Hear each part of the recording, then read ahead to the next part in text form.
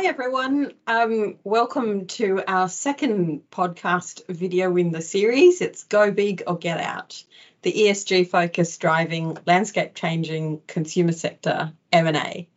Now, more than ever, it is essential that ESG considerations form part of the core deal thesis. At the end of the day, ESG drives value, and we'll be chatting a little bit about how.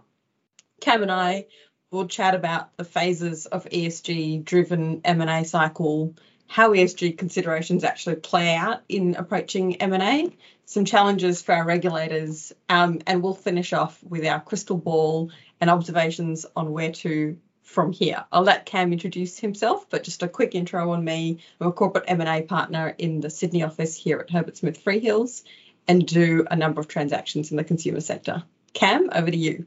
Thanks, Malika. Hi, everybody. I'm Cam Jamshidi. I'm also a partner in the M&A corporate group here in Melbourne, Australia. So really pleased to be talking about ESG matters in the consumer space with you, Malika. And look, sitting in Australia, we have the fortune of having observed the great energy transition, which has been a huge catalyst for M&A in our market. And I think there are a lot of lessons coming out of that energy transition-driven M&A that we certainly have been front and centre of, and we look forward to sharing those insights with you today. As you said, Malika, we do see ESG M&A panning out really in four phases. I think we're sort of at the early stages of what I expect to be a multi-year cycle in terms of ESG M&A. And as I say, it really has been driven by the energy transition here in Australia. So Malika, why don't you take us through sort of where we're at today on the first part of or first phase of our cycle? Sure, happy to, Cam. So I think what we're seeing are companies doing a portfolio review with an ESG lens. And there's two aspects to that. That could be the divestiture of non-core assets that might be perceived as overall adverse to the brand's kind of overall ESG image.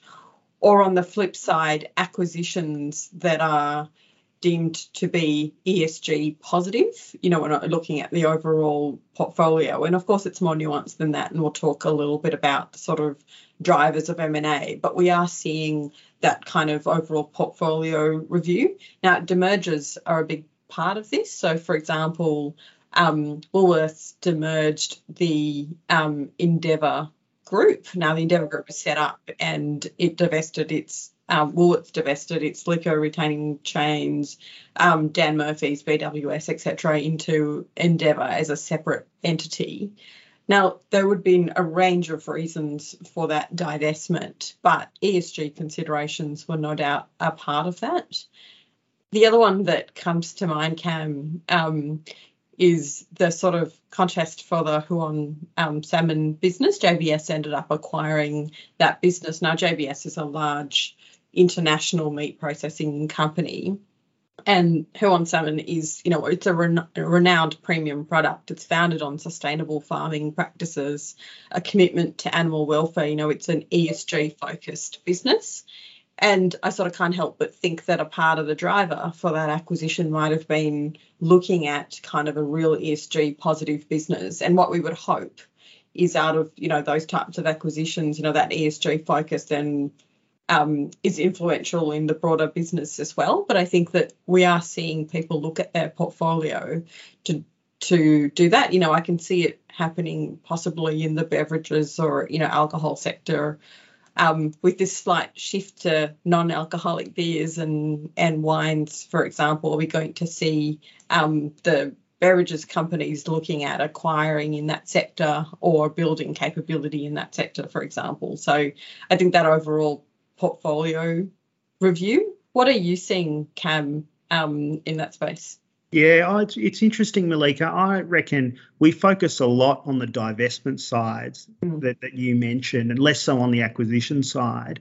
If I think about some of the global deals, Mars acquired the Kind Group, which was sort of a healthy nutrition snack bar business. And really the way they entered that market or that opportunity was quite interesting. They took a small stake, a 20-30% stake, and essentially had a look at the operations, went to 100%, and clearly that's going to form part of, an important part of their business going forward. So there is a rebalancing. It's easy to focus on the divestments, but definitely we're seeing it on the acquisition side start to emerge. Probably less so here in Australia, but again, I think in the consumer space, that is probably the next big sub phase within your first phase. And that's really interesting, Cam, that sort of acquisition of a portion of the business and then going to 100. I mean, we're seeing that trend around people forming different sort of joint ventures, etc. And ESG considerations are very much front and centre in those as well, as you say, to be able to learn from a business and then scale up. Yeah. So look, that's sort of phase one, and we're definitely in the mix or well into phase one, if you like.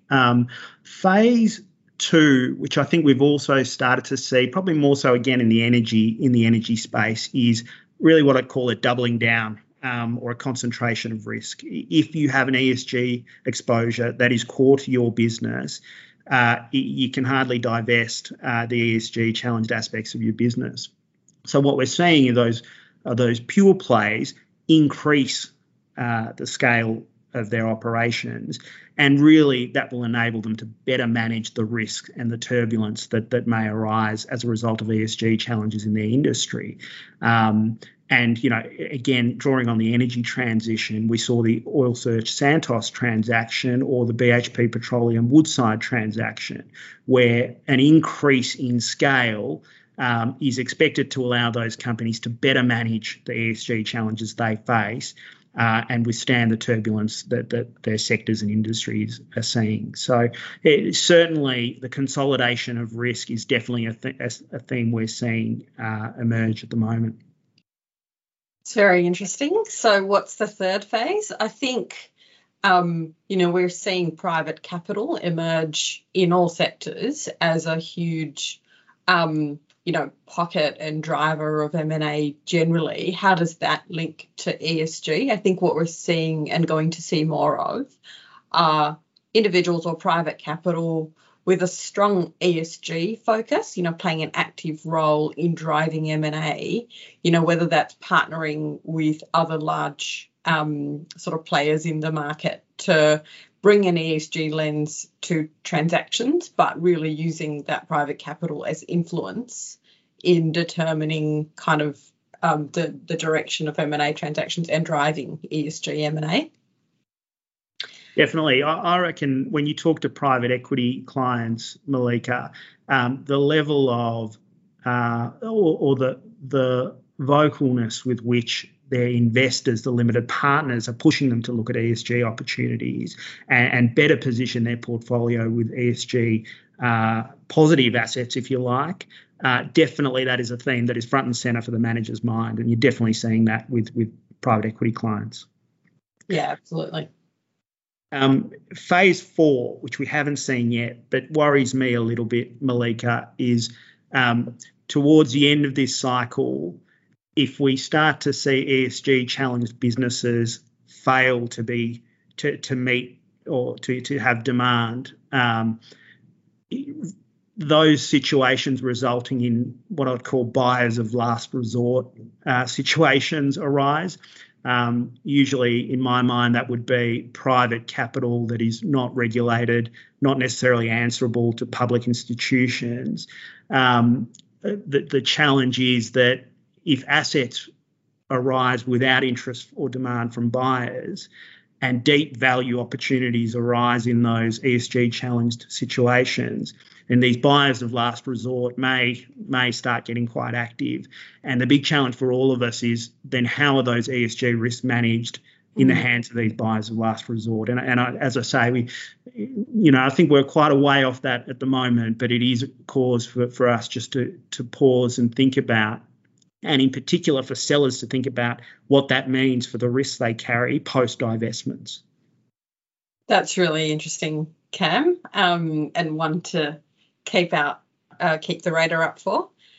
So just pivoting then to thinking about how does ESG play into actual M&A transactions. You've identified an asset, sort of what considerations would people look at, and kind of how does ESG play into value?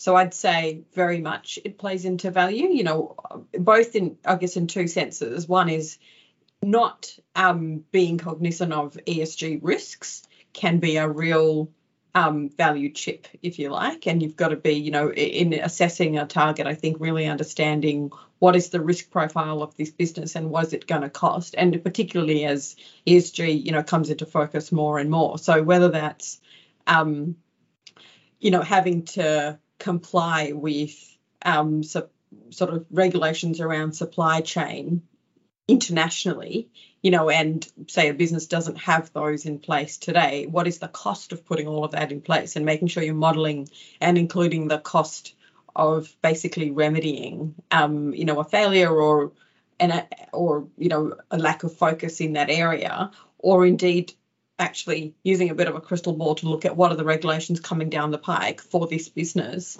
and how would we manage the costs of those business.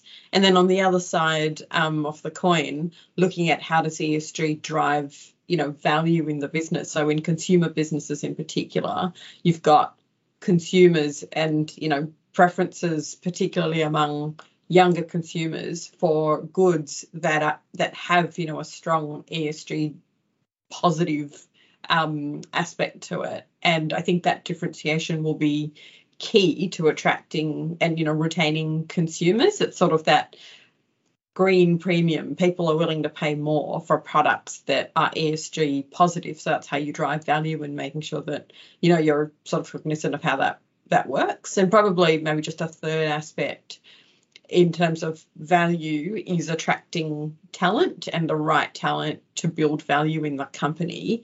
Because again, I think that employees are becoming a lot more conscious of, you know, where they work and what is the ESG focus of the business, and you know, that trend I think will continue. Yeah, very interesting, Malika. I reckon there are two sort of shoots to this, how people approach M&A with an ESG lens. On the one hand, it is ESG motivated action, and I think that gets a lot of press, and we spend a lot of time on this video talking about it. So that's sort of clear and obvious. But the other side to it, in my mind, is ESG consciousness in M&A situations. Mm-hmm. And really, I think there's two parts to that. One is known ESG risks, and I think, you know, clients, practitioners, market participants are really alive to that. They now know that known issues they need solutions for, they need to analyse deeply, and quite often that's a custom solution that needs to be developed.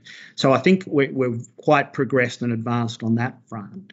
The other side that is starting to creep in, and this is one where self-interestedly the advisors can add a lot of value in, is how do you start trying to filter for unknown ESG risks. And I think we're still very early stage. We see a lot of clients who are early stage in their thinking on that. And really at the outset of your due diligence process, your transaction document negotiations, I think acknowledging that there are these unknown ESG risks and trying to build the scope of or the size of the net that you want to cast in order to identify those issues and deal with them. I think that's one worth having a conversation early on in a process, just to make sure that that ESG consciousness is live in the deal team's mind, really. Those are really great observations, Cam, and certainly as we in M&A do more transactions, I think that's definitely front of mind. Yeah, absolutely. And I think you know, it's going to come through in financing deals as well. And, you know, that's the other lens. We're going to see finances push for that sort of diligence, for example. I should say, I mean, one thing we're definitely seeing is vendors identifying their own ESG issues and pre-packing solutions or pre-packing analysis for the buyers in order to ensure that buyers are pricing or risk assessing those situations with the right perspective or the preferred perspective. No, absolutely.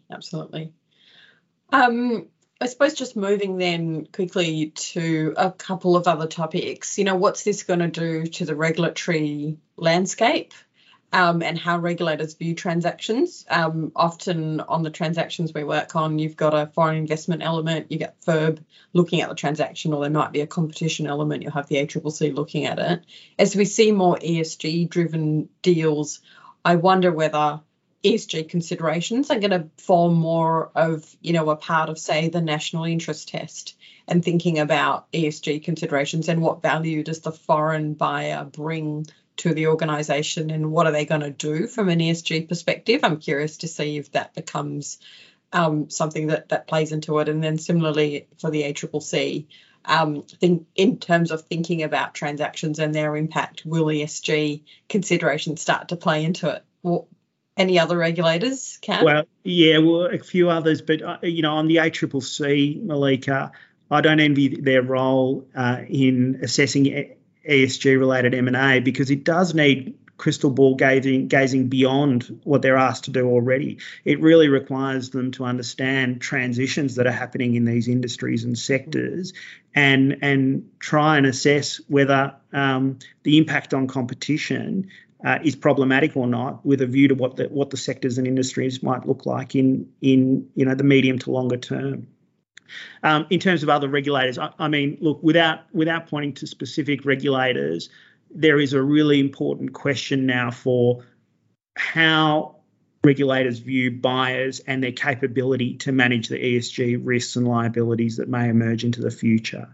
And we're seeing regulators definitely probing and questioning that aspect of transactions a lot more deeply than they used to. So I think that will definitely continue to be a theme going forward.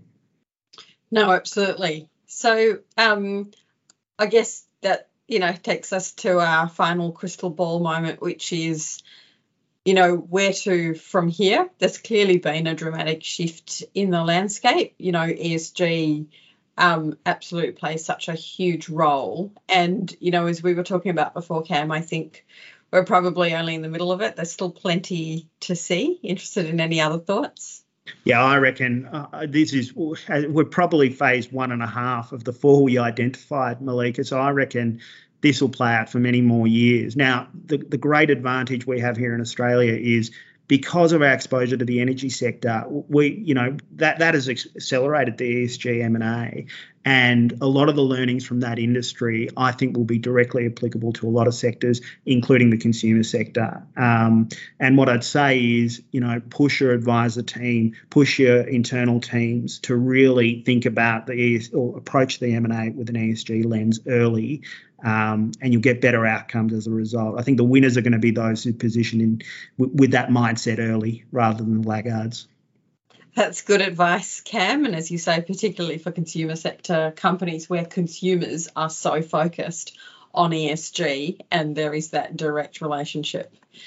Well, I think that's all we've got time for. Thank you, everyone, for tuning in, and we'll chat to you another time. Thank you. Bye.